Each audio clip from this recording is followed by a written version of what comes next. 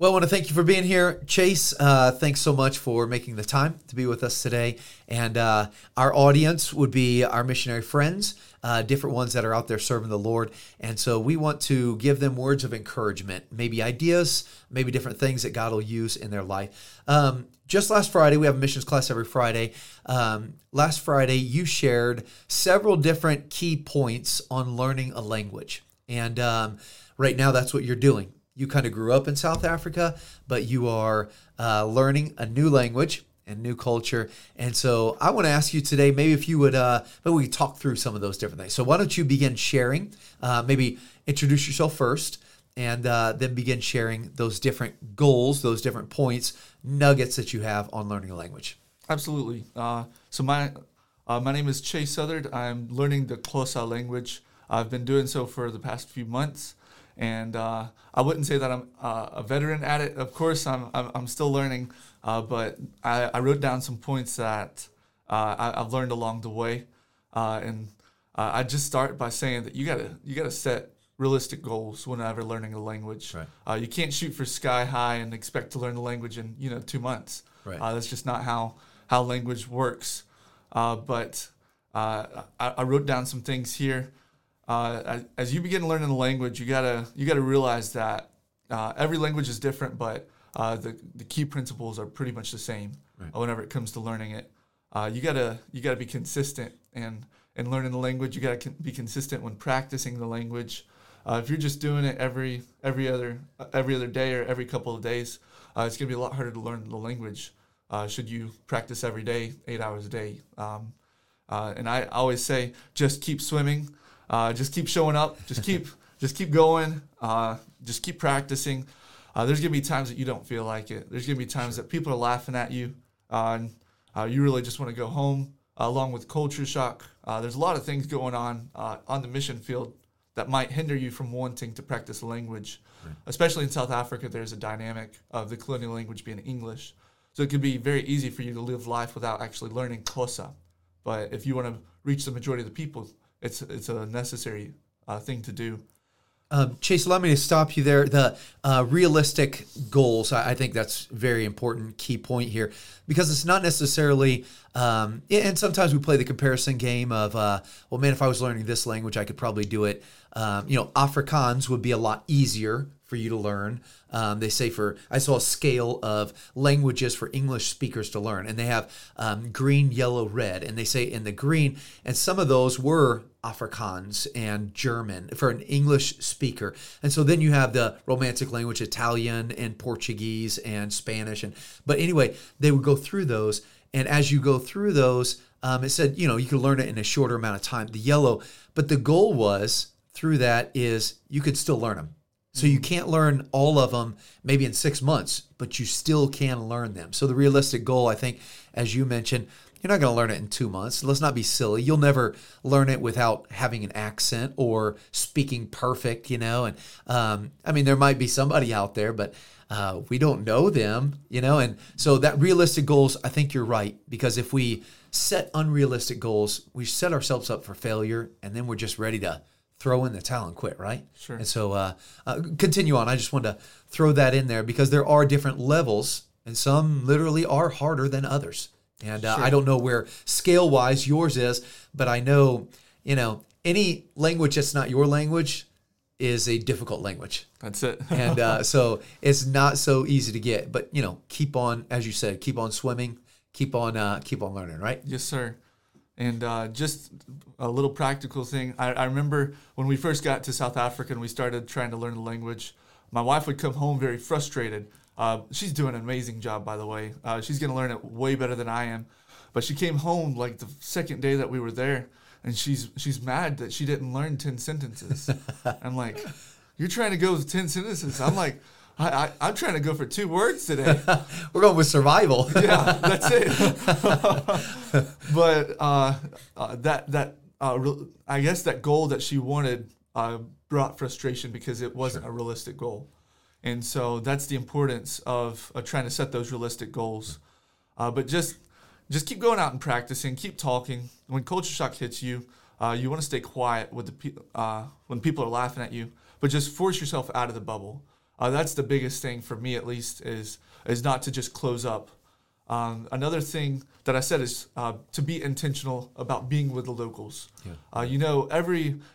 Almost every mission field that I've been to, there's been a bunch of other missionaries somewhere within the city. Sure. And so if you're not careful, you can go and be attracted to other people because they're Americans like you, you want to be around people that understand your culture. Right. But if you do that, it's going to hinder you from actually learning the culture and actually learning the language.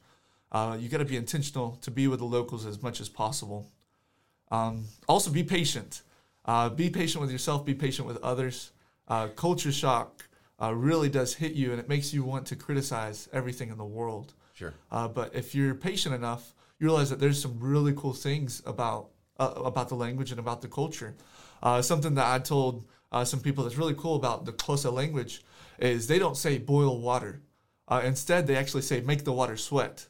And it's actually, it's kind of cool good, yeah. To see stuff like that. But don't be too hard on yourself if you make mistakes in the culture and in the language. If these people really know that you care, then they're not gonna be super offended by it. Sure. I tell people just be a goldfish whenever this stuff happens, because a goldfish only has a 30-second memory span, and so if you mess up, just 30 seconds later, just forget it and just keep going. Just push forward. That's really helped me because I'm a talker. I mess up all the time in the culture, but the guys know that I really do care about them. I care about getting the gospel to the people. Good. And so they're very gracious with me and patient with me. Now I will say the accent I think is very important, especially in the Xhosa language. This is probably argumentative, but at least in the Xhosa language, I've had people say, either learn the accent or don't learn it at all. Because especially, I think, with tonal languages as well, which there's a specific, art form to the tone in Xhosa. It's really important because if you don't speak it like that, it could mean another language. Another word. Yeah, yes, sir. For sure. I wouldn't practice this with you right now because I'd probably mess it up and get called out. But the accent is very, very important. So don't push that aside, but try to work on that. And how have you learned accent, Chase? I think that's a very good point. Now, we might never become perfect in a language, but we could do that through mimicking, right? Mm-hmm. And so what are some ways that you've worked on your accent to help maybe whoever's listening? We've got people that are learning all kinds of different languages, so they're unique, but how can they learn that accent? I took some phonetics classes in the training center that really helped me, as well as on my 6-month internship in Peru, South America. Okay. And they really helped me focus with my vowels. I think that's one of the biggest things that's different between English and other languages, because an A is not just an ah, it's an ah. And we just move our mouth up and down, but and I Spanish, so you kind of lock your jaw a little bit more than you would in English. But take some phonetics classes. Ask the locals, ask the nationals how to actually pronounce it, and go over it 1,000 times. Yeah. And even then, you're probably still not going to sound like them. But if you practice it, perfect practice makes perfect. And so just keep practicing, keep trying to do that. Yeah, I think I would certainly not know your language in others, but the little that I know in Spanish, it would be the vowels. And if you, the A, E, I, O, U, and if you say those over and over, and so I think that's helpful for whatever language you'd be learning. But I think there's also a mimicking, and that's what kids do, right? I mean, they might say things that parents do. They might repeat, whether it's political slogans or whatever it is, until it becomes their own. And if we mimic a lot of what's going on, we sound just like them, or we're attempting to sound just like them, and that helps in a lot of ways. Later you get your own way, but it only comes through that. They learn that from their parents. So mimicking is a big deal, and I think you're right. I think work on that accent. A lot of American speakers, maybe you had Spanish or French through high school, and then you get somewhere and you're like, they don't speak the same way. No, they speak the same way. The way you read it in a textbook and the way it sounds is totally different. And so work on that accent part. I agree with that. No, that's good. I remember my little sister Addison. She used to say, with Fwijawaita. And, it's cute at the very beginning. Right. But after a while, you're like, hey, say it right. It's refrigerator. And that's what's going to happen in language learning. Sure. Yep, At you're first, right. you're going to say something silly. And then later on, they're going to tell you. It's not so silly. Yeah, it's not so silly. Stop saying it like that. Yeah. And you'll just get better by then. So Good. What else we got? So I also said, you're gonna, at least with Vision Baptist Missions, we're gonna be under a veteran missionary, and whenever that happens, I wanna ask you guys just to continue listening to the lead missionary. Do whatever he says. He's been through what you're going through right now, and so try to do that. Be a learner in every way, and try to be as teachable as possible. Ask the missionaries questions. Ask the locals questions about the culture. Ask them if you're saying stuff right. Because a lot of cultures I know, they're very nice and they don't want to offend you. So if you say something wrong, they might not necessarily correct you until you say, hey, please help me. And I know that that's helped me go a long way. But the last thing I think I'd say is just make the country your home.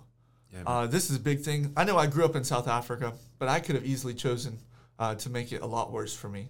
I could have said, I've been in the States for 13 years. I don't want to be here in South Africa.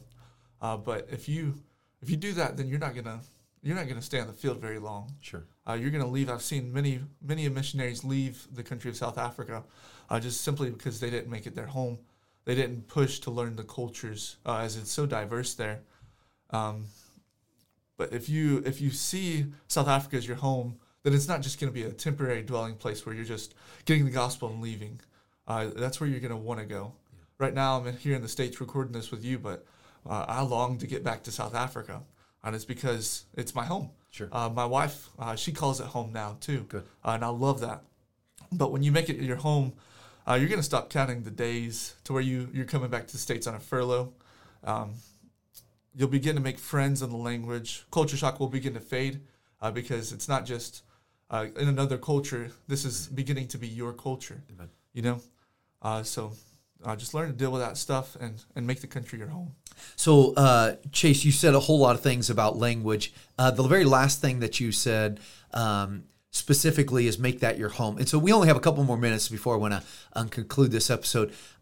Maybe in the last couple minutes, maybe you could tell us some practical ways that you and your wife have made it home for you. How have you helped your wife make it home? How has she made it home for her? How do you get in that mentality? Because that would be the goal of a missionary. Of course, they want to, and I don't think that anybody that leaves maybe prematurely would want to leave or even plan to leave. Nevertheless, that can happen if we're very disgruntled. So, how do we make that our home where God has placed us? Sure. You can have a couch and a bed. Any country that you want. Sure. So that doesn't necessarily make something a home. But I believe that it's the relationships that you make. Right. Because if you don't have any friends, you're not going to want to be there. At least I won't. I base everything around my relationships. I don't know if that's a good thing or bad thing, but I just remember my wife trying to make friends. And so that's the biggest thing. I mean, we've got practical things like we now have our favorite restaurant and our favorite coffee shop and stuff like that. Yeah.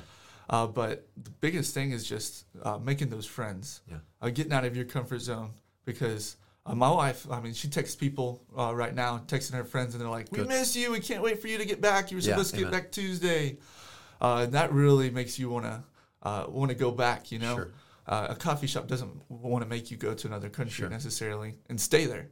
But friends will. Yeah, amen. Mm-hmm. Well, there'll be a lot of those different things. I've heard a study that why people, and it's changed throughout the years, interesting enough, a study of why people belong or stay at a specific church. Some would say maybe because of a pastor, the preaching. Some would say because of their friends there. Some would say because of the group that they're in, maybe the life group, the Sunday school class or whatever.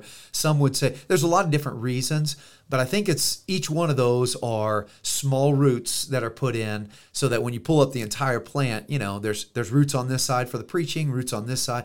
Well, the same thing. So if you find the benefits of your country, cheaper ice cream or better coffee or, and I've got my friends that are there, that's another root. And then, man, we love our house that's there. That's another root. Now, not one of those things are going to keep you there, but all those things together will help you feel comfortable.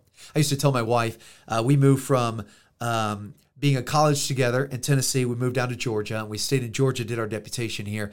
And from Georgia, we moved to Peru, and from Peru to Argentina, and now we serve in the U.S. And I told my wife, wherever I've got sweet tea, chocolate chip cookies, and you, my wife, I said, those three things, I'm fine. I don't care where we're at. You know, the brick and mortar can be absolutely anywhere. I don't really care. But as we're wherever God has placed us, we find other things that become part of our root system. And those roots help us to thrive where God has planted us. Sure. And so you're now thriving where God has planted. And that's a beautiful thing. Your wife is happy. You are happy. You have a house, you have a place, you have friends. And I think wherever God puts any of us, we can thrive. We can lay down a whole lot of the root system, and we can better serve the Lord where God has placed us. And when we're happy where God has placed us, we seem to do ministry better and life better and marriage better, and everything seems to go a lot better. So, Chase, I appreciate your time. We need to close out this segment. We'll continue another one later. But I appreciate you very much, appreciate your wife, and I appreciate what God is doing through you in South Africa. Thank you, Jeff.